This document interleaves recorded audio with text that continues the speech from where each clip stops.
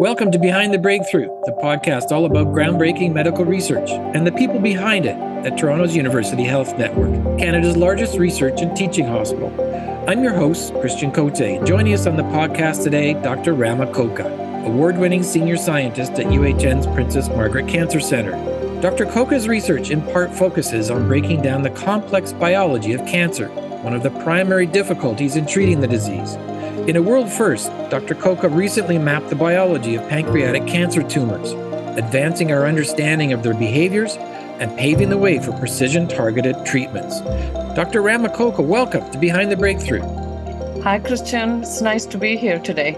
Well, thanks for being here. And before we dive into this most recent research discovery of yours, where you mapped the makeup or biology of pancreatic cancer called pancreatic ductal adenocarcinoma, first, help us understand the scope and scale of this disease in Canada. Christian, pancreatic cancer is also called PDAC in short. It's one of the most aggressive known cancers, and it's really notorious for its poor survival and patient outcome. Although the pancreatic cancer incidence is low because it ranks 11th most common cancer, but the high mortality of this cancer makes it the third leading cause of cancer death. And unfortunately, it's projected to become the second leading cause of cancer death by 2030. And what's currently then on offer for cure or treatment of pancreatic ductal adenocarcinoma? Currently, there is no cure for pancreatic cancer. Treatments are aggressive combinations of chemotherapy. Essentially, there are two multi-chemo drug cocktails that are used nowadays. One is more aggressive and is given to patients who can tolerate this more aggressive treatment. But there is really no way to select which one is best for a given patient. And actually, often these treatments do not cure the patients. So what's the prognosis then for patients who get this disease? The prognosis for pancreatic cancer is 10% patients are expected to live for more than 5 years on average. But the reality is that 20% patients live considerably longer. And the other 80% patients have a prognosis of only 3% survival over the 5-year period. So you can see the prognosis is pretty bad for PDAC. Yeah, really poor outcomes. So the lack of effective treatments, big picture, why is that? First of all, the cancer is diagnosed at a very advanced stage. Since the symptoms that bring patients to the clinic are unspecific, you may have sudden weight loss or liver failure, and most patients have metastatic disease at the time of diagnosis. So it's already very advanced, and I think that plays into the poor outcomes for these patients. This tumor is very peculiar. And in that, it has really these large swaths of stroma that surrounds the tumor cells. And in fact, this tumor microenvironment then makes up the mass of the pancreatic cancer. Okay, so then let's turn to your pioneering research. You and your team were successful in mapping the makeup of these pancreatic tumors, something known as the tumor microenvironment you just mentioned.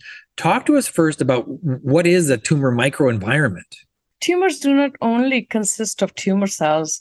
Tumor microenvironment is really the immediate vicinity of these tumor cells, or you can call them the neighborhood of the tumor cells. And that includes the surrounding blood vessels, immune cells, and these other cells called fibroblasts, the connective tissue in the tumor, as well as a lot of the biochemical signals that are contained within this neighborhood. And tumor constantly interacts with its microenvironment. How well known was this tumor microenvironment prior to your discovery? The study of tumor microenvironment is an old established field, and many groups have been working to figure out, how tumor microenvironment is co-opted by the cancer cells. And there's a lot of focus also on understanding tumor microenvironment of pancreatic cancer. But however, understanding how heterogeneous this microenvironment is, or what are the precise function it serves, has been really challenging. Everyone talks about cancer cell heterogeneity. And what we find in our work is that the tumor microenvironment itself is also very heterogeneous. That is, the mix of cells and the matrix is quite different in different regions within the tumor mass, especially for PDAC.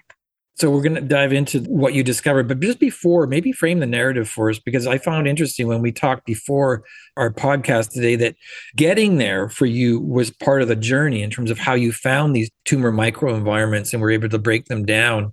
Because I remember you saying that you had to wade through a lot of noise to get there. Can you explain that? Yeah, when Barbara Grunwald joined our lab, she's a postdoc in my lab. She's decided to take on the study of PDAC because that's what she worked in her PhD on as well. So Dr. Barbara Grunwald, then she reviewed a lot of slides of PDAC cancer with our pathologist, Dr. Sandra Fisher, and they noticed large regional variations in the appearance of PDAC tumor microenvironment. In fact, the patterns they found were distributed throughout the tumor. So we extracted these regional microenvironments and also the tumors that were residing within these, locations. And we then deconvoluted their molecular makeup with our colleagues, Dr. Thomas Kisslinger, and several other folks within Dr. Steve Gallinger's PanCureX group. And then we got a lot of molecular information, and Barbara put all of the cell and molecular information together to discover the distinctions in these sort of regional microenvironmental patterns.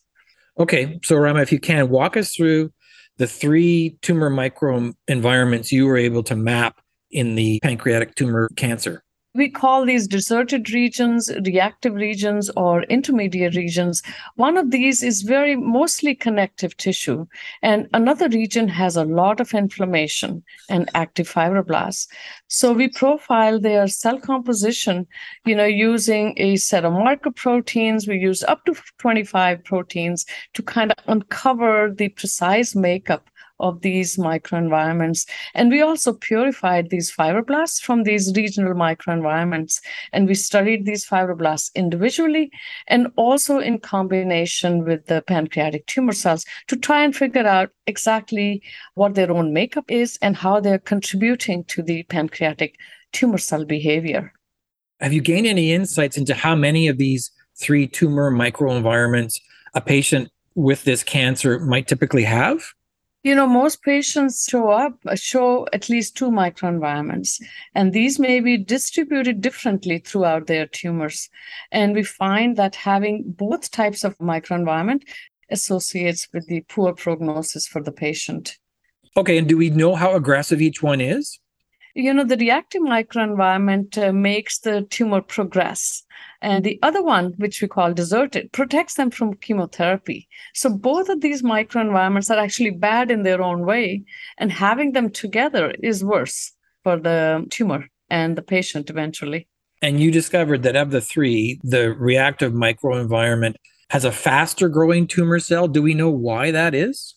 Yeah, that's a very good question. And that's an important, focus right now. We don't currently know the exact molecules that are contained within this reactive microenvironment that are making these tumor cells proliferate. But I speculate there are going to be multiple signals involved in the tumor, in promoting the tumor cell growth. We are confident we'll get there with more work, just focusing on the reactive nature of the reactive tumor microenvironment. And what I found so intriguing is the fact that these tumor microenvironments include healthy cells and blood vessels, healthy blood vessels. Is that a common phenomenon? The tumor microenvironment, it's not malignant in the sense that it doesn't have its own set of genetic mutations, but these cells are actually not normal also. They acquire this unhealthy state where they can actually now able to deliver specific signals back to the tumor, promoting their growth. And do I have this right that these healthy cells in the tumor microenvironments you distinguished can actually play a role and help the cancer tumor to spread and resist treatment?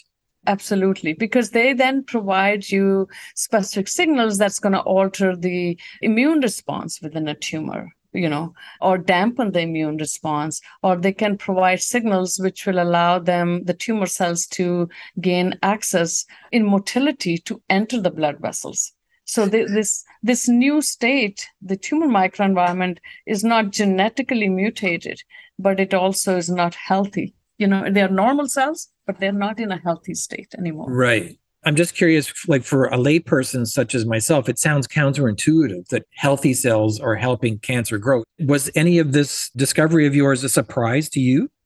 the normal neighborhood nature, or, let's say the microenvironment that is not genetically altered, but is supportive of tumors, is known for a long time. So people always think of tumor cells co-opting these normal cells in order to promote their own growth and dissemination. So that part has been known for a very long time.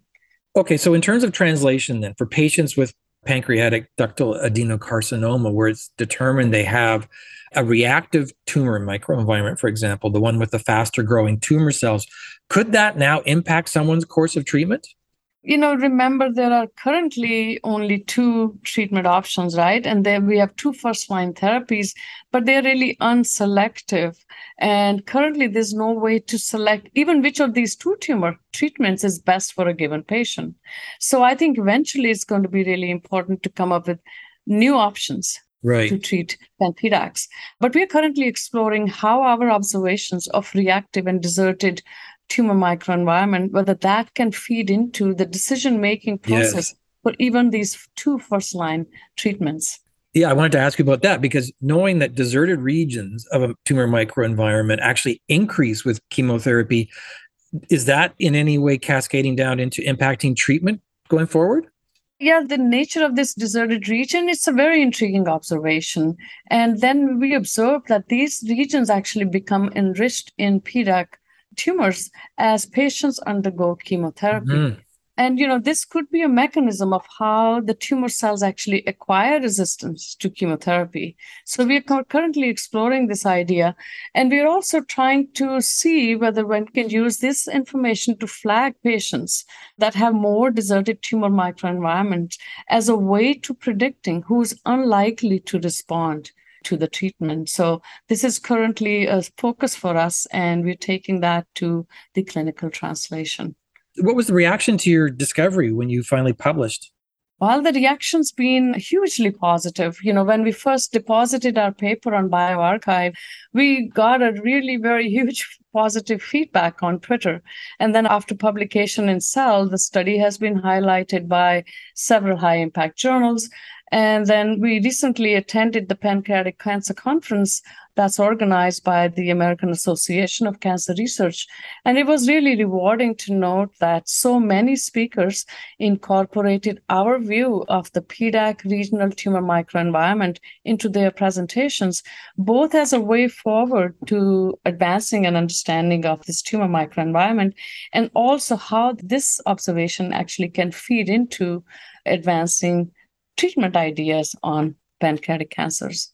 When you published, I remember reading an analysis that characterized what you'd done as to bring order to chaos. Can you explain that for us? Our study shows that the tumor complexity is eventually actually quite well ordered. Within the discrete regions that we have identified, there are actually unique cell communities that are self-organizing themselves into functional units. So I think providing order to this chaos is like solving a puzzle, While a lot of work has actually highlighted the complexity of the microenvironment, but we are trying to shed light on how repeated heterogeneity within the tumor microenvironment can also unlock a new picture of a pancreatic cancer ecosystem, and how this ecosystem is then built to support both the survival of the tumor cells and their resistance to chemotherapy. I'm curious, with your discovery, is there now, or will there, do you think, be a way to test patients for these tumor microenvironment presence? Our entry point was, looking at routine histopathology slides of the PDAC, right? And now we can take our observations back to those histology slides, which are actually collected for every patient that comes to the clinic. So where we started, because we started with a very simple idea on testing, looking at histology, we can go back to that histology and say, how this observation applies to histology. We can classify the patients coming into certain clinical trials and treatments and see, okay, this is what we would project from our tumor microenvironments. Now let's see what we project is testable and, translatable to the readout we get from the clinical trials. And I'm wondering if there's another cascading effect of your research, Rama, in terms of the method that you went through to map the pancreatic tumor microenvironments, could this become a template that could be applied to map the biology of other cancers? Well, that is a very good idea. And this is an important angle that we want to explore. We want to explore it further in PDAC, but also see whether it is testable in the context of other solid cancers, just like colorectal cancer or lung cancer. In fact, Barbara Grunwald, who's building her own independent program, she's taking this on as a central theme to explore in the context of multiple human cancers. What I find fascinating about your discovery, there's so many sort of cascading implications in terms of this template that could be created for discovering or mapping the biology of other cancers, the potential to impact treatment, diagnostics. Where do you go next with this discovery? Because there's so many avenues for you. What we are trying to do, we want to be focused not only on the basic research, like we want to see how these very cool observations, how do they actually apply back to the clinic? So we are fortunate to be within Toronto, within a city where clinical trials are going on PDAC cancer patients. And we have the opportunity now to work with our oncologists and pathologists to see in these new clinical trials whether we can categorize patients upfront and see how that would relate to their expected outcome, right? So I think this is a very good opportunity. We're also exploring other ideas with colleagues within the city, whether the information we are acquiring on these tumor microenvironments, whether they can be picked up in imaging modalities and stuff. Because that is another avenue where you can apply this in a non-invasive fashion to advance understanding of this cancer. So we are very aware of it, and we're reaching out to all our colleagues where we think it can be translated to the clinical scenario in the near future. You're listening to Behind the Breakthrough, the podcast all about groundbreaking medical research and the people behind it at Toronto's University Health Network, Canada's largest research and teaching hospital. I'm your host, Christian Cote, and we're speaking with Dr. Rama Koka, award-winning senior scientist at UHN's Princess Margaret Cancer Centre. Dr. Koka recently mapped the biology of pancreatic ductal adenocarcinoma tumors, a first that advances our understanding of their behaviors and paves the way for the pursuit of precision-targeted treatments. So, Rama, you were born in Amritsar in the Punjab. You grew up in Delhi. Take us back to your teen years and your early exposure to science. As a young girl, I liked science subjects, and I liked it in the elementary school and high school. And, I was always quite interested in becoming an independent working girl. So that was always on my horizon. And, when I was growing up, Indira Gandhi was the prime minister. So there was never really a shortage of established, successful women as role models. But just having them, in the society sort of elevated our horizon. We never thought we couldn't do something. So I wanted to work as a young girl. And I think science inspired me. So that was the way to move forward, I guess. So you take your BSc and master's in India. And then at just 21 years old, you pick up and leave your home and family to pursue a PhD in biochemistry at the University of Western Ontario in London, Ontario. What's the backstory there that motivated you to move halfway around the world to start over in a new country? Well, and when I was finishing my master's in nutrition, one of the ways to do was do a PhD in biochemistry, because our nutrition was very enriched in biochemistry related subjects. So when the opportunity came to move to Canada, I was lucky to be admitted to the Department of Biochemistry for the PhD program at Western University within 2 weeks of arrival. And I had a lot of family support during this time. So it wasn't, in a way, not a heroic effort, but the opportunities came along. I worked hard and made the best of what was in front of me, tried to do best in my courseworks, and I ended up getting a couple of coveted studentships up front, and that sort of helped me pave the path for it. I'm curious, though, coming to a new country, that's not always easy. Talk to us about the challenges of the transition you encountered moving to Canada. When you take on a challenge like that, you're very concerned of failure. What if I fail a course? What if my presentation is not up to the mark? But this urges you to prove, this urge to prove that you're good enough. And it takes up a lot of space in your mind. And this made me put in a ton of hours, which sometimes translated into a sort of a travel award or a scientific recognition, giving you this positive feedback, basically, to keep moving in this direction. But I can totally relate to all the insecurities and the uncertainties that come on with taking a big step like that. Would you have advice for young students or fellows that are here now or about to embark on the same journey as you now? I think my advice is if you are passionate about science and if you enjoy it, I think it's certainly for you. I think building an effective communication with your supervisor, your advisors, and the broader scientific colleagues around you is very fruitful. And I think the important thing is to not work in isolation and also standing up for yourself without fear. I think this is one thing I've kind of worked well for my journey in science, because overall it's a tough discipline, being in science, but it also provides you really wonderful opportunities to pursue your independent ideas. So I think science is very rewarding and it's well worth your pursuit. I just want to cue in on something you said where you encourage people to stand up for themselves. Is that a challenge? It definitely is. It's always a challenge, because sometimes standing up for yourself can mean unanticipated consequences, right? What if you get fired with that? What if somebody takes offense to it? But you have to remember, you cannot always please everybody. Mm-hmm. So you have to stay with who you are. But I think making a conscious effort to stand up for yourself when the first time you're challenged, not the fifth time, that helps. So in your educational journey, was there an aha moment for you when you knew you really connected with science? I enjoyed science in high school. And then when the opportunities came to do a PhD, I was totally enjoying that. And I enjoyed my postdoc. But the aha moment for me really came when I had to work in Germany.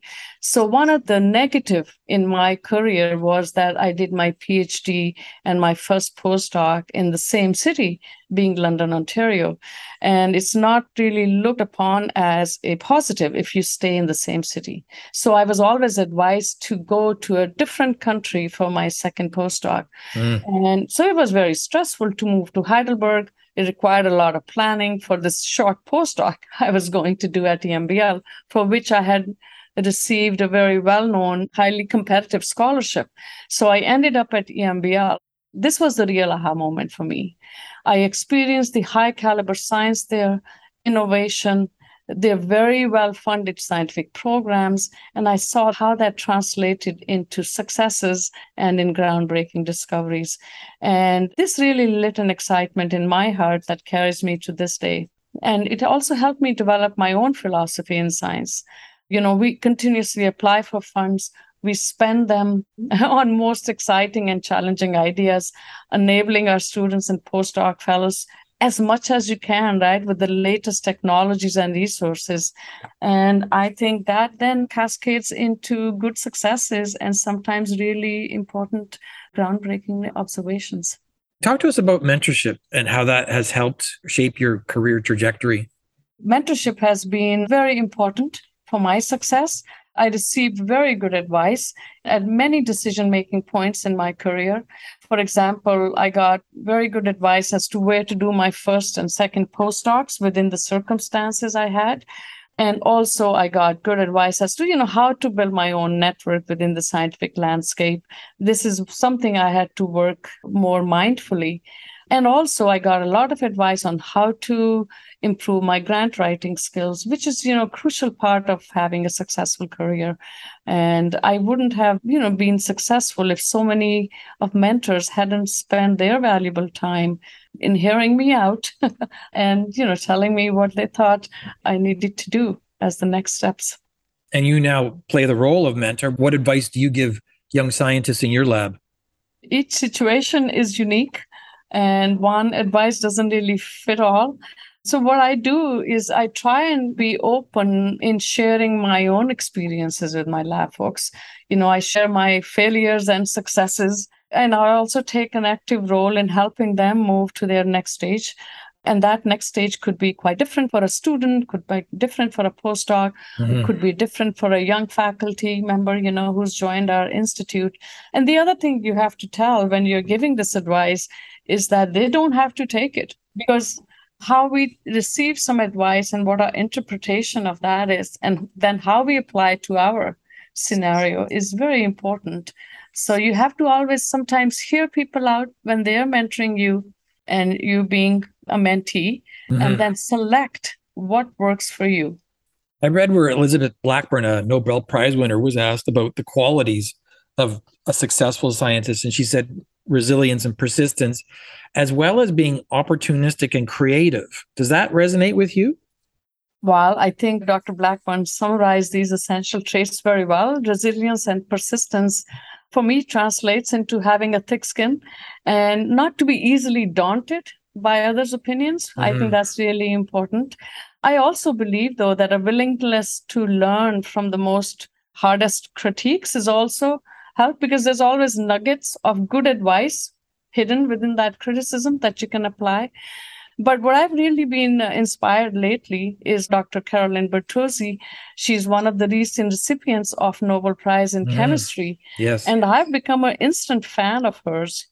She has such a remarkable honesty and clarity in delivering her message. I loved watching her presentations on YouTube and Twitter, post-Nobel Prize award. And, you can really see, she's inspired so many people, and yet she speaks so simply. She simplifies these scientific concepts beautifully and tells you how that applies to your discipline. And I think this is a remarkable opportunity to just watch and observe from her. It's crucial for audiences out there to understand we need to make accessible the intertwining of science with everyday healthcare. Another quality that I'm wondering about is this notion of being able to tolerate uncertainty. Is that something that you experience as a scientist?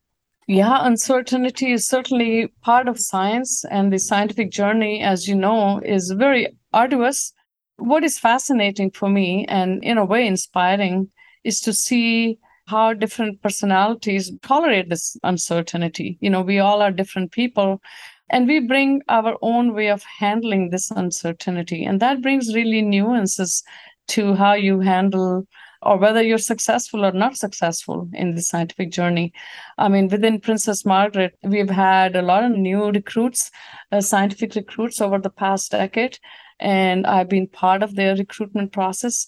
And for me, it's really fascinating to appreciate and see how their scientific programs are developing despite the uncertainty in the funding situations.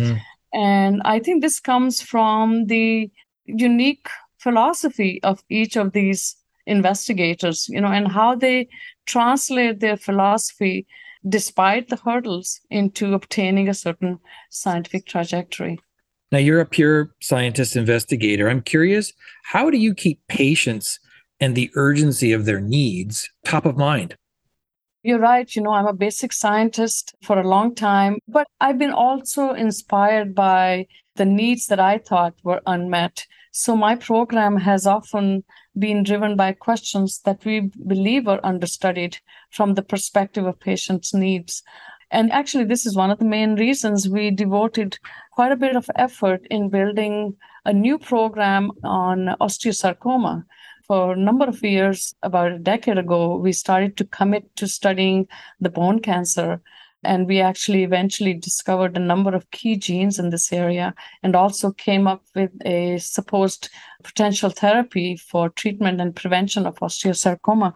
So that was very much driven and inspired by the Terry Fox cancer, actually. And then for past number of years now, we've been very motivated to put our efforts towards studying ideas about breast cancer prevention. This is, again, a very understudied area, and we're kind of motivated by these two challenging areas, and they've become a priority in the lab, along with our work on PDAC. Given the urgency, you obviously understand that the urgency of patient needs for new treatments, cures. How do you reconcile the patient need with the fact that science takes time? You've said it well. Science takes time. There is no doubt about it. translating basic discoveries into the clinic. You have to do it purposefully. But what I believe is important and requires prioritization in our health systems is the development of a framework, right, that promotes the seamless clinical translation. For this, you require building scientific networking, build bridges with the oncologists, with the other stakeholders who are committed to progress in cancer. So within PDAC, like within pancreatic cancer, we are very fortunate to be well connected within Toronto, to be able to translate some of our ideas to explore their applicability in the near future. But similarly, for other cancers like breast cancer prevention, we have built networks with our international colleagues, and work from my lab has helped initiate a couple of breast cancer prevention clinical trials, which is also very inspiring for us and in a way satisfying to see that some of the ideas are moving forward in that clinical translational space. Do you ever feel pressure in your work? I certainly do. Tremendous amount of pressure. Well, some of this pressure is healthy. Mm-hmm. It keeps you focused on your goals. And on the other hand, there is constant pressure of attracting sufficient funding if you want to do the cutting edge science, if you want to apply the latest methods to your discoveries. And not having that accessibility to funds is a challenge. Canadian government simply does not invest sufficiently in health research. And I think a lot of burden falls on the charitable foundations that are expected to pick up the responsibility of funding research and innovation. Frankly, we are far behind USA. US has seen a tremendous increase in NIH funding, and we need to really see that big bolus of funding coming into Canadian health research as well. Hear, hear. I'm curious, Rama, about when you come up against roadblocks and failure, how do you learn to navigate these challenges? Because it's not like it's something we've been taught in school. I think one of the lessons I sort of learned earlier from my PhD studies to postdoc transition was to really observe how team science and teamwork is helpful in advancing your ideas. So really, most of the challenges we face, I think we tackle through our teamwork and team science. Now, this is a really crucial part of my program. Everybody who joins my lab is made to understand that we work as a team. That's important to us. But also, we've had truly amazing and excellent collaborators. And these collaborators have helped really move our program and help us tackle these challenges. They've been very generous with their advice and resources. So we leverage their contributions and also similarly give back from my program, when their need arises. So, that is our way of tackling scientific challenges. But on top of this, I think constant family support has played, for me, a very essential part in helping me navigate and overcome these challenges. My husband and my 3 children are super supportive of our endeavors right from the beginning. So I think without that support, I wouldn't have been able to put this much effort into my program. When you reflect on that courageous move you made to leave home at just 21 years of age, what do you make of that decision today? Well, I think the decision was very good. And I feel fortunate to be in Canada. I think Canada has presented me with opportunities. Many opportunities have come my way, and these opportunities have evolved for me into a successful path. And not only for me, for the subsequent trainees who came through my lab, men and women who have gone on to build their successful careers in academia as doctors, as clinicians, as health researchers, and some of my students even went on to start up very successful startup companies. So I think seeing the successes of others has also been very rewarding to me. Yeah, overall, I think the decision was fantastic. And I encourage other folks to come from other countries. And I encourage that in my group as well, to come do science in Canada and build their successful careers and contribute back to science here. Dr. Rama Kolka, award-winning senior scientist at UHN's Princess Margaret Cancer Center. Thanks for sharing your groundbreaking research with us and continued success. Thank you, Christian. Thank you for the opportunity. For more on Dr. Kolka's work and the podcast, go to uhn.ca or www.behindthebreakthrough.ca. And please let us know what you think. We love your feedback. That's a wrap for this edition of Behind the Breakthrough, the podcast all about groundbreaking medical research and the people behind it at the University Health Network in Toronto, Canada's largest research and teaching hospital. I'm your host, Christian Cote. Thanks for listening.